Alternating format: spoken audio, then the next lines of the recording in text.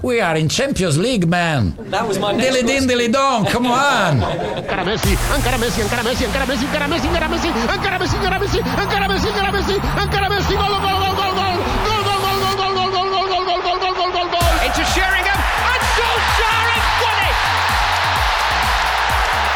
I will love it if we beat them. Love it. This is the Modern Soccer Coach Podcast with Gary Curneen. Aguero!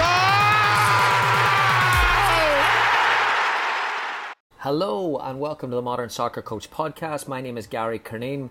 So this is the fourth episode in a series of culture podcasts that we are doing alongside World Strides Excel. World Strides Excel are the industry leaders in international tours with over 15 years experience delivering soccer tours for a wide range of clientele, including the University of Maryland and the men's side and the 2017 national champions on the women's side, Stanford University. So basically you pick the country or countries and their experts will customise the trip. That'll include competitive matches, training sessions with the international coaches, tickets to professional games, sightseeing, all that good stuff. They also offer quality of support and service, financial assistance, liability coverage, hassle-free travel, easy registration. So next winter, we are taking the first ever Modern Soccer Coach Education Tour with World Strides Excel. We're going to go to Barcelona on February 6th to the 12th. So really excited about that. Working alongside Eric at World Strides to finalise the schedule. I'm putting together as much coach education, as many visits as we can get in that time. So always wanted to do Spain. The Spanish methodology, their culture has fascinated me for a long time. I've never done it, so I'm excited to do it with World Strides and also a group of coaches that are going to come over and hopefully challenge each other as well as being challenged by the culture in Barcelona. So can't wait for that, and we'll be posting details of that very soon. For this episode, we have Cody Royle with us. Cody is the author of Where Others Won't, which is about taking people innovation from the locker room to the boardroom. So looking at the parallels between business and sport, really recommend checking it out. He is the sports consultant at NTSQ Sports. He's also the head coach of Team Canada in Aussie Rules. So Cody is a thinker of performance, he's a thinker of leadership, setting a vision in the organisation, and he questions all the typical beliefs that we have inside cultures, which is what I loved about the book, the typical biases that we have within teams and how culture is structured. He questions that and asks us and challenges us to look at it a little bit deeper. So we're going to do that in this podcast. We're going to look at soccer, we're going to look at other sports, and we're going to look at business as well and see what we can do to bring them all together and improve our players and our teams. So you're going to enjoy this, and it should get you thinking maybe in a different path than the other podcasts have done. So please let me know what you think. As always, I really appreciate the feedback.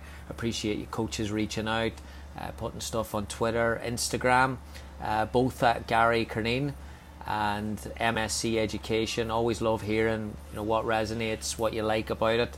And again, if you could leave a review or a little like or a star rating on the iTunes, that would be huge before you leave today. So here's Cody, and hope you enjoy. Cody, thanks for joining me this morning on the Modern Soccer Coach Podcast. Gary, thanks for having me. Big fan of the show. Your book, Where Others Won't, the blend of sports lessons in business. Mm-hmm. Let's talk about the title. Why won't they? That's a good question. No one's raised that with me yet. I think I, like most books, I kind of stumbled into the title as I was going through and writing it. But I think originally it stemmed from this idea where to create a competitive advantage in sports, you have to be willing to go where others won't. And then the parallel in that with business was just too good to ignore, where I don't think there's enough, particularly big companies, really pushing those same boundaries. So, we talk about in sports marginal gains, and I think there's probably a spot for that in the corporate world. It was something that was stumbled upon. This wasn't the name as I was developing the book, but it was just too good to refuse. As an Aussie rules coach, I don't know much about the game except the speed and physicality are huge elements of it. But at what stage of your life did you realise that the people and leadership skills matter just as much as those technical and physical aspects? Yeah, I've probably always been a student of whatever game I'm interested in. I'm obsessed with, the nuances of coaching and leadership. So I'd say I probably knew that pretty early, and I talk about this in the tail end of my book, where I think my playing career was pretty much ended by the fact that I couldn't get out of my own head, and I think that has served me well in leadership and coaching, and how I've progressed through the coaching ranks. So I think I learned that pretty early on, and it's just been this culmination of a whole bunch of things, both my own experiences and then studying a whole range of different sports. Like I was obsessed early on with the NFL and with Premier League football and all these different sports, and I could see the crossover between how people were managed and how people were led and what really mattered. And sometimes it is skill for sure, but often it's those little, those little personal relationships that occur between a player and a coach, or a group of players and a coach. And we're sitting here speaking a couple of days after the Warriors win the NBA title, and you just see so much of that come to fruition with someone like Steve Kerr, who you just see him in action and see him talking behind closed doors to the players and the way that he talks to them. And it's just exceptional. And so I'm trying to bring that to the fore for the business world and say this is something that we can all do. A number of people will probably ask, and rightly so, why did you interview me for the book? But I want to know about Ashley Lawrence. So, yep. Canadian women's soccer player, played college in the US, now plays at PSG. Why did you go and look for her? Yeah, I was really interested in her scenario. So at that time, there weren't too many of the Canadian women playing internationally, and I was really interested in the dynamic at PSG, and particularly around the vast array of nationalities that they have at that club, and how that works, from a coaching and leadership perspective. And what was really interesting was, we talked for probably about an hour about that and some of the things that they do internally that allow all their players to be able to communicate in the same language. There's Polish and Spanish, like North American Spanish versus Spain Spanish, and all these different little nuances. And then how do you make a team come together and succeed? I find that fascinating because of the challenges that we talk about, in the corporate world in North America. We're not talking about different languages. And so, how can you get 12 or 15 different languages to all be able to communicate with each other and perform at a high level? That's fascinating to me. Yeah, in your work, your interview with her, she spoke about how impressed she was of the coaches at PSG having that collective vision, she calls it. Mm-hmm. And I look at that and I think I've never heard it framed that way. But do you look then as other coaches are probably nodding, saying, "Yeah, we have a collective vision." So, but they don't. They're just saying we all need to win, or we're going to win the league this year. We're going to win the championship this year. So, is it finding the way to do it, or is it looking a bit more critical at yourself and saying, or is this really being bought in by the players, or how does a coach realize that they either have it or they don't? Yeah, you're spot on there. It's a buzzword, isn't it? Like it's so easy to come out at a press conference or in the newspaper and say we have a collective vision, but often that doesn't translate any further back towards the team. It's something that the coach says so that everyone thinks that. But I think the thing that I really learned from Ashley was how intricate that detail was and how much she believed in it. In the collective vision stemmed right the way through to obviously the language that they used and the common words that they used in the dressing room. And again, that's the kind of verbal language, but also in little things like the non-verbal cues. So, certain kind of, well, not sign language, but, waves and points and things like that, where, there is this collective vision, and then it flows all the way down to how the players communicate with each other on and off the field. And then what was really interesting was that message was then replicated. I spoke to Joe Montemuro, who's another Aussie. He's from Melbourne as well, who's the coach at Arsenal now. And he said exactly the same thing. He said, when I knew that the players were really starting to buy into our vision at Arsenal was when they started using the same language that I was using, and they start coaching themselves in that same language. And so that's when I think, you do really have a vision, and then the players have bought into the vision when they start regurgitating your own language amongst themselves while you're not there. I did a thing in Canada at Nova Scotia, a coaching clinic, a couple of years ago, and there was a coach there who was from England. When he was an experienced man, more into the psychology of it, but he went and watched my session, and then he as I debriefed the players, he was like, "Can I listen to your talk and can I give you some feedback?" I'm like, "Yeah, definitely." I watched him when I was talking to the players, and he just had his eyes closed and he was looking at the ground, and it looked like he was sleeping, and I was like, "Bloody hell, I've bored this boy to tears." And afterwards, he talked to me for like 30 minutes, and he went through everything I said, and he picked up every word, whether it was a positive or a negative. So it's almost... Do you think we're at a funny place in coaching where we think it's the visuals when really it's the verbals, or it's being awareness, or what do you think it is? Yeah, I think you're onto something there. I would say that level of analysis, and it is very, very small, and sometimes it'll feel like nitpicky, and it is confrontational when you have someone do that to you. I've had that as well. But I think you're right. I think we put so much into particularly the visuals when, I think there's probably a need to move that into particularly language, but then also it's really about understanding how players learn. So just because you slap some words up on the wall and say, "This is our culture," that's not enough. There's going to be visual learners who that'll be okay for them. But what about everyone else? Because we know now that not everyone learns the same way. And so, it can get really, really small and finite and down to one word, like you said. It's that consistency as well, isn't it? Because I always think one of the most underestimated, we had a couple of people talking about Sir Alex Ferguson on the podcast, and it always comes across that he was, you could say it's control. He ran the club from top to bottom, and he knew, but he talked to everyone and he treated them all like they were important.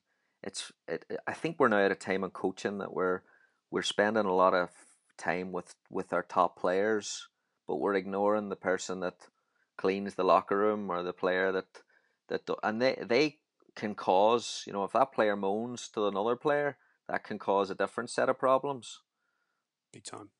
Yeah, and that's even more pronounced in my sport, where we have 18 on the field, and then depending on what level you're playing at, between 4 and 6 on the bench. So you're running into the 20s in just your first team, and so the old adage in Aussie rules is your bottom 6 are what win you games, or win you particularly close games, and I don't think that can be any truer. And so, the top end guys, obviously they're very, very important, and everyone else looks to them for guidance and leadership throughout a team. But the marginal gains, like I was talking about kind of in the first question there, that's where the bottom end players, or the players that are coming through, the young players, that's where you get those competitive advantages.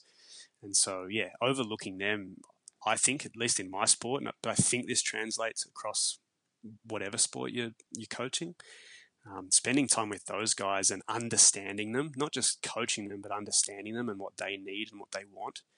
I think there's massive gains to be made in that area. The misinterpretation of coaching, that is almost a misinterpretation of communication. Well, you point to that in your book, where you're saying autocratic leaders like Walt Disney aren't actually autocratic.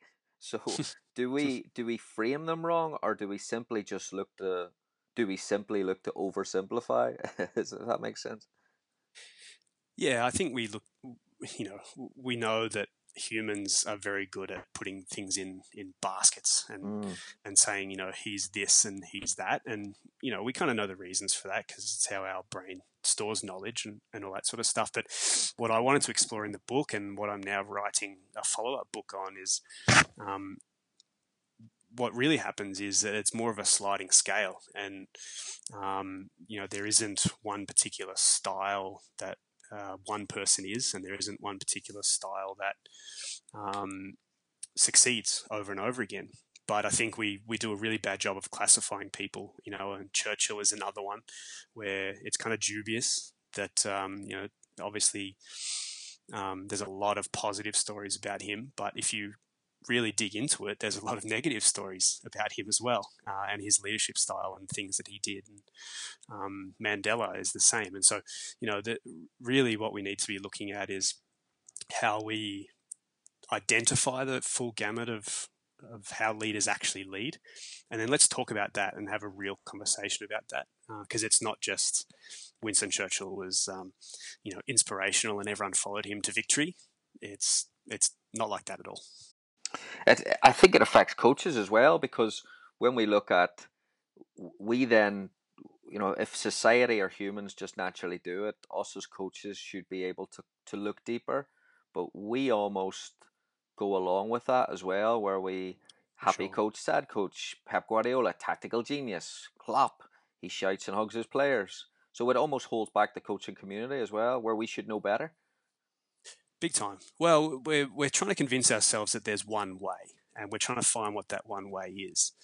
And the simple reality of it is it's so situational, and every situation is so different that there isn't going to be one way. And, there's studies now. I was up at University of Toronto recently, and there's a professor there that was part of a study where they looked at whether angry halftime speeches in basketball actually worked. And funnily enough, what they found was that they do work, but only when that coach is ordinarily described as being quite calm. And so, talking about kind of it's more of a sliding scale, in that you need to understand in any given situation what that team needs and have something for them when they need it. So, I don't think I'm a particularly angry coach, but I know that if I give my guys an absolute bake at half time, it's probably going to make them sit up.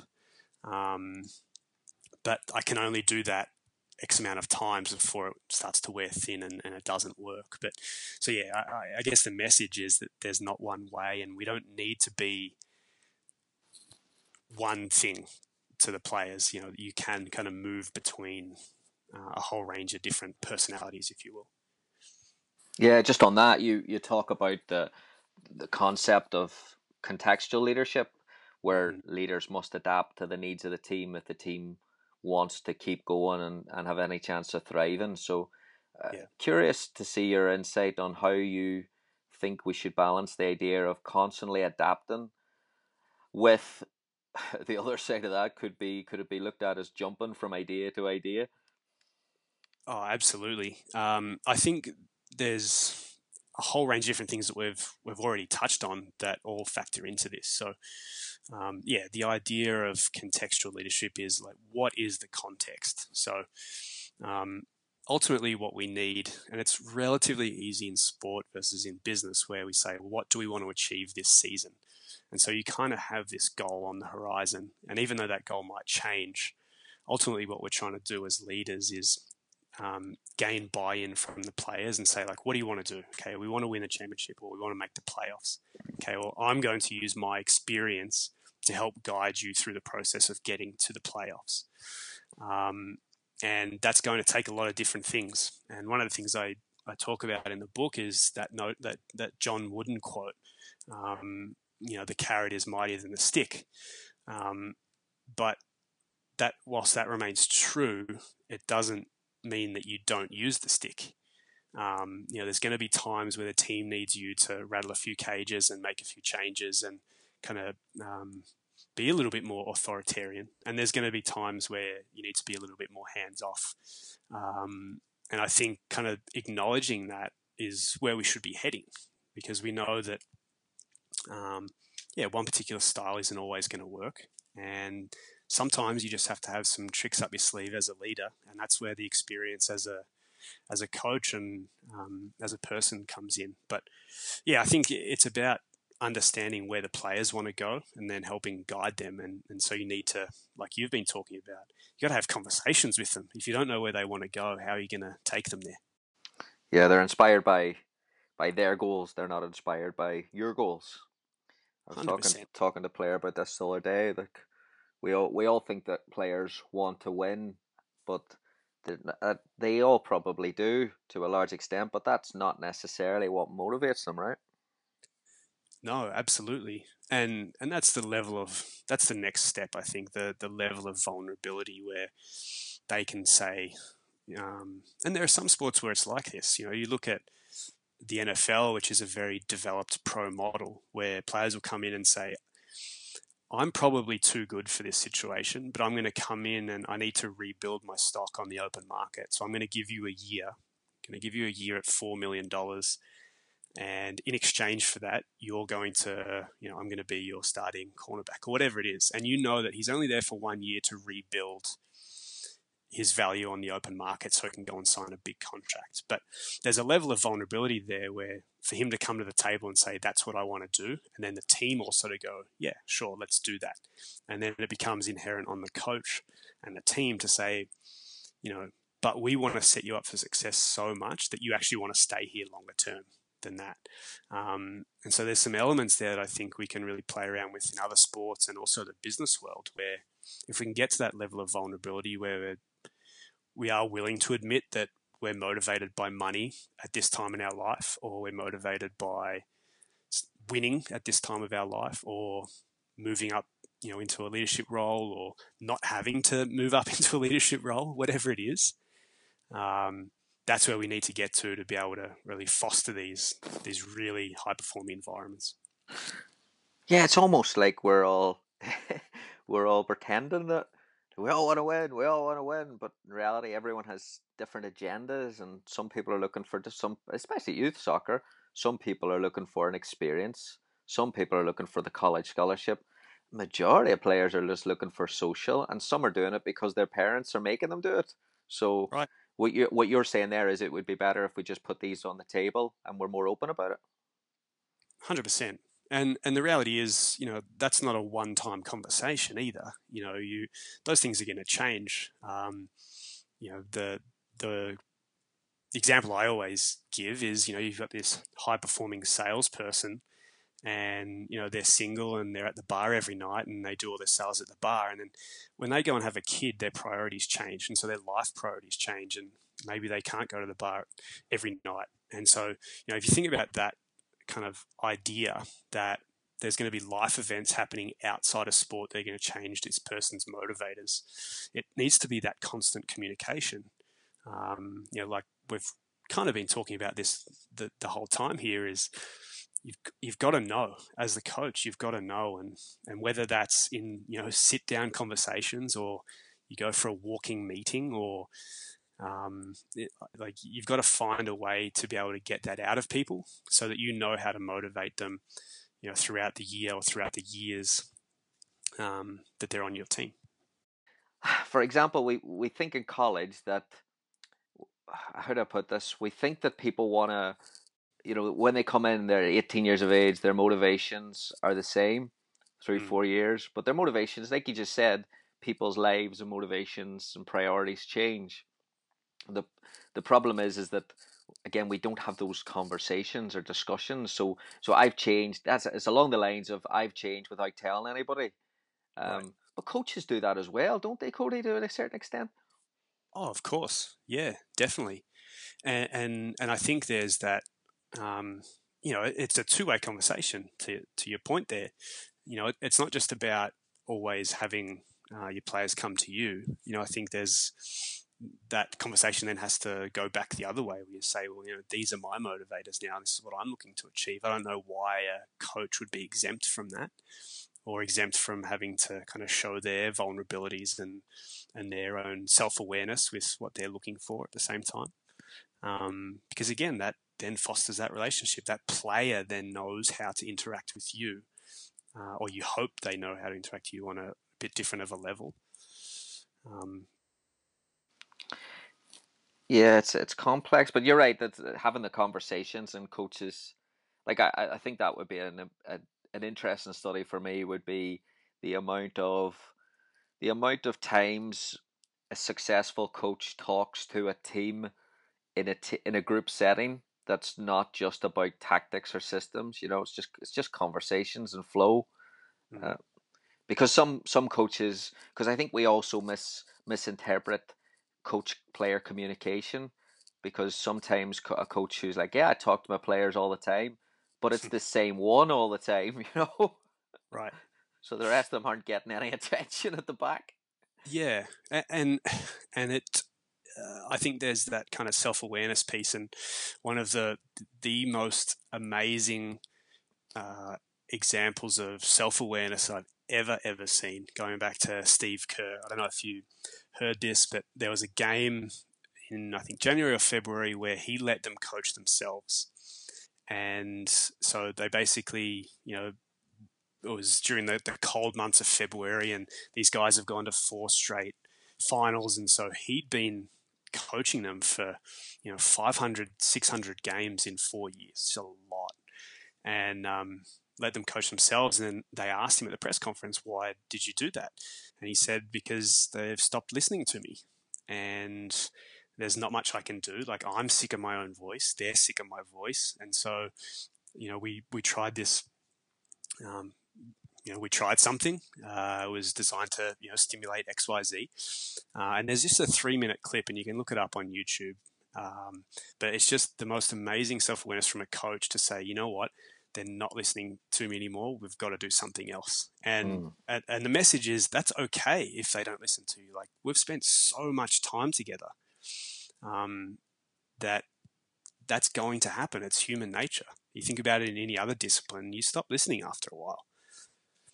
Oh, we've all been there for sure. Yeah, so why not talk about that and just have that on the table like we talked about before? You recently posted a blog from about a Danish club, FC. I'm not even gonna. Well, I'm gonna attempt FC Nordsjælland. That's probably way off, but they've appointed what they believe to be the world's first director of character development. Mm-hmm. Brilliant, blew me away. That. So, do you think clubs we need to be more intentional, or even start putting our money where our mouth is and investing more in this area?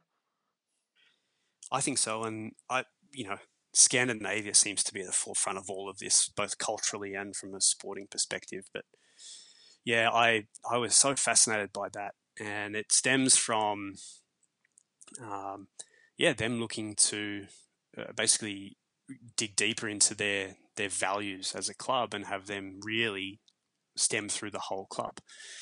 And so, someone should potentially be in charge of that, rather than just shoving these kids from all over the world into an academy and saying that they come out with the same values and character.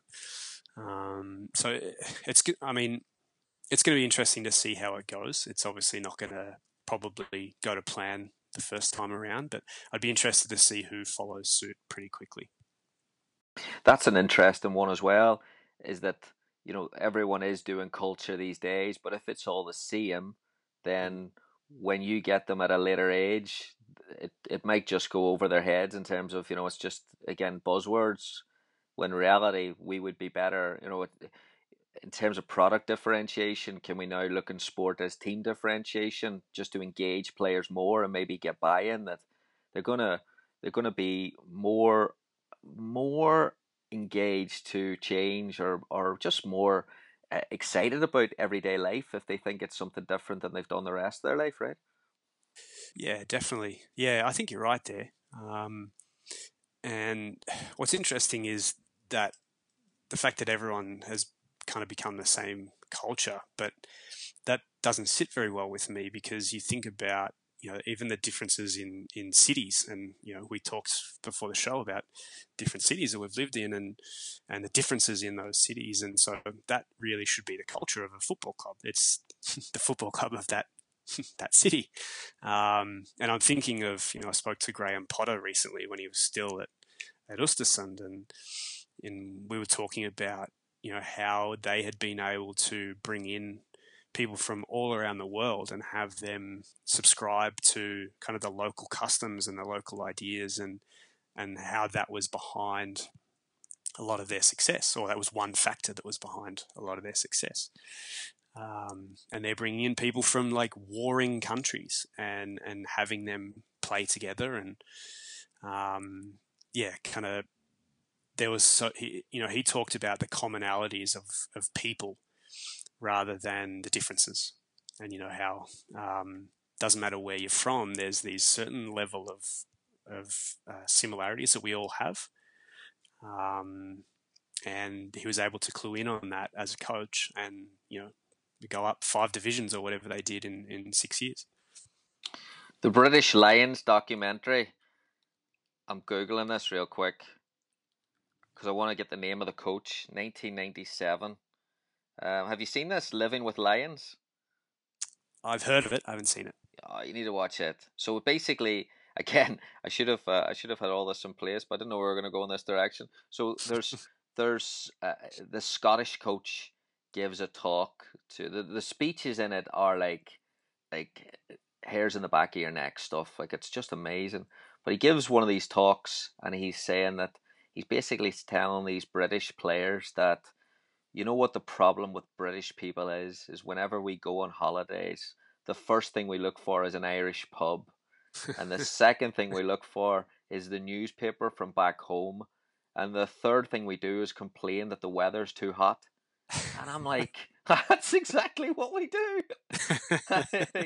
So now, I mean, what you're saying about Graham, do you feel now that it's the coach's responsibility to almost change their environment to help them become a better coach as well? I think so. Yeah, I think that's probably a larger portion of what needs to happen today than the tactics. I think you can win both ways, but trying to kind of build that. We talk about legacy, another influential piece of work, but that kind of idea and really digging deep into what it means for this club, and then setting your coaching agenda around being able to utilize that, I think that's a huge competitive advantage. Whereas we just imagine that you come in and fiddle around with the tactics, and this player's now going to do this when they used to do that. I think that's a pretty short-sighted view, and so it kind of ends up being a short tenure, funnily enough. Well, how about you personally, and moving from Australia to Toronto? How have you changed? What has culture done to you in terms of your coaching style or your philosophies? Well, the first thing it's done is I complain about the weather all the time, which is a very Canadian thing. And I drink Tim Hortons somehow. I don't know how. For me, it was, I'd always worked with elite talent in Australia. So I came up through the under-18s program, so where all the AFL players get drafted from. I played at that level. I'd started coaching at that level. And so what I had to change was really my dialogue with players, where even by the time they get to me at the national team level, they've usually come from a different sport within about 2 years. And so they're still developing their skills. So the motivation side is actually pretty well taken care of, because a lot of these players never reached an international level before. And so wearing the maple leaf on their chest kind of ticks a box that means I'm pretty sure that they're going to be motivated to do that.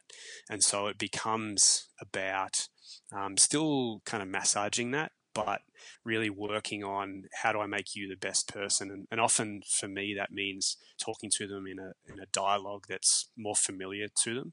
So for instance, if someone comes from basketball, talking Aussie rules terminology to them doesn't really work. Whereas if I can say, pretend that you're boxing out for a rebound, that movement then means something to them, because then they can visualize that and then they can do it. Whereas I think previously what a lot of coaches had tried to do was really coach them in Aussie rules terms. That doesn't work. It'd be like someone who's never seen golf before and you ask them to hit the ball off the tee. They would have no idea what to do. So I've really had to adapt to, I've had to learn a lot of specifics about the games here, hockey and what are the coaching terminologies in hockey? What are the movements in football, basketball, rugby?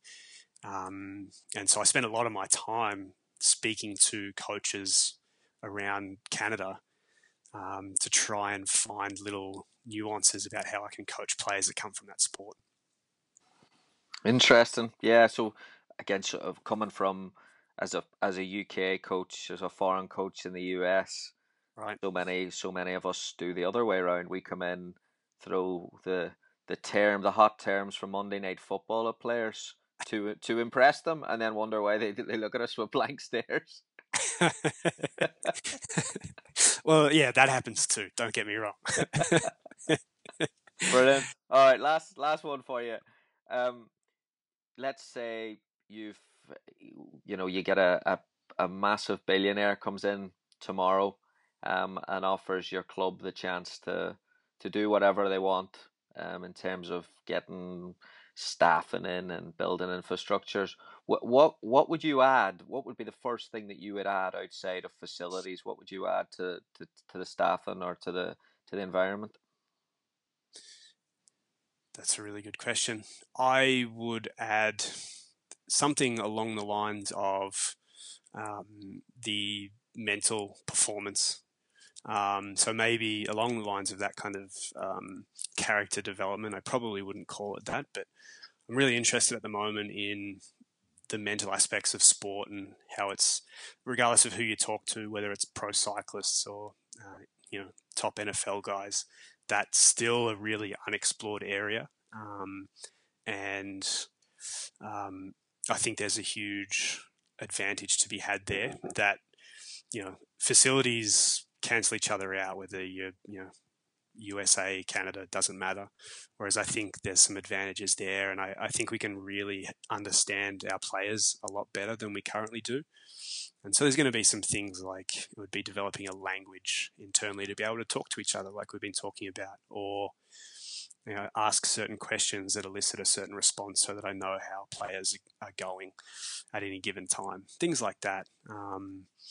So that would tick a box for me because I'm really interested in that area and how we can improve high performance in that area.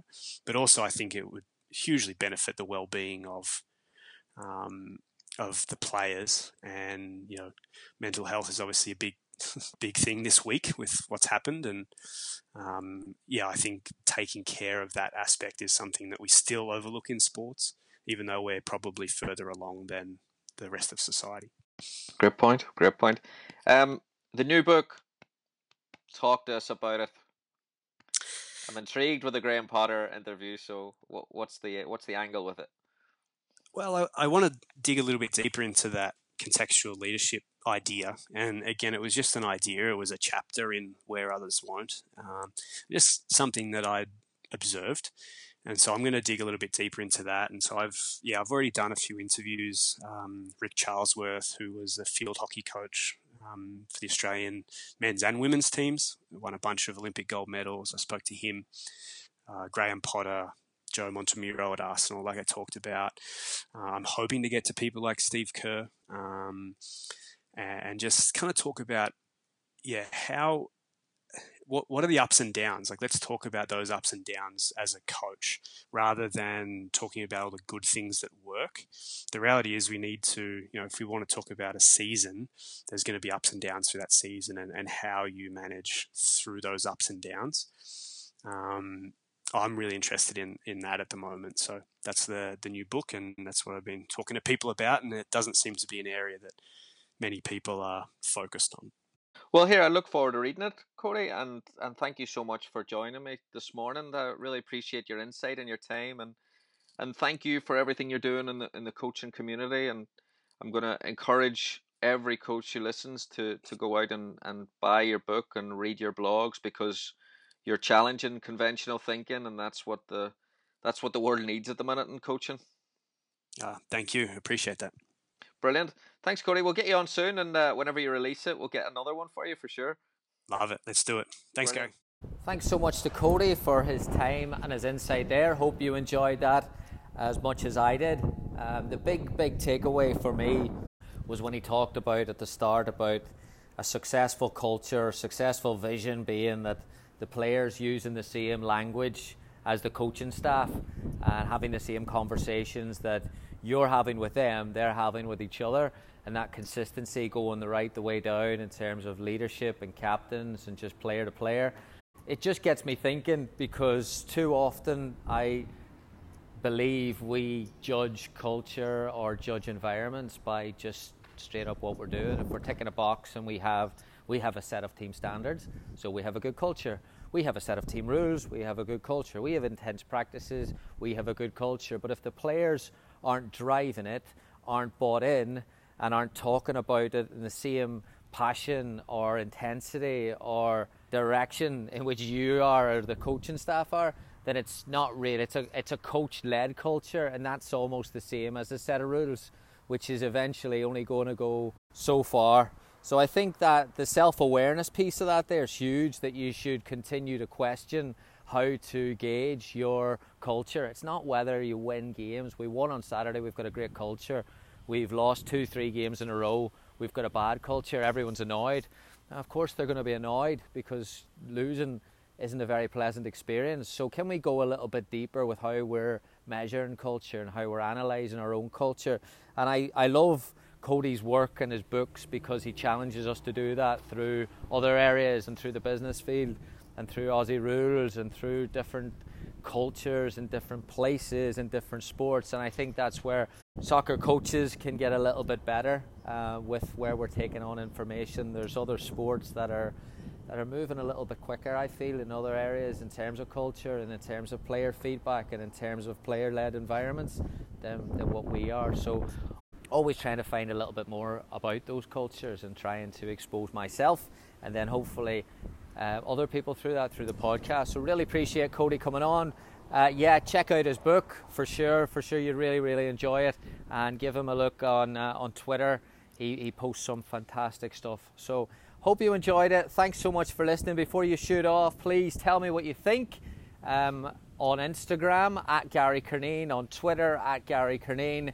Give it a like on the iTunes page or a rating, and we'll have another one coming very soon. Thanks so much for listening. Have a great weekend. Thank you for listening to the Modern Soccer Coach Podcast. For more coaching topics, sessions, and resources, head on over to Coach Curneen on Facebook or visit the website at www.modernsoccercoach.com.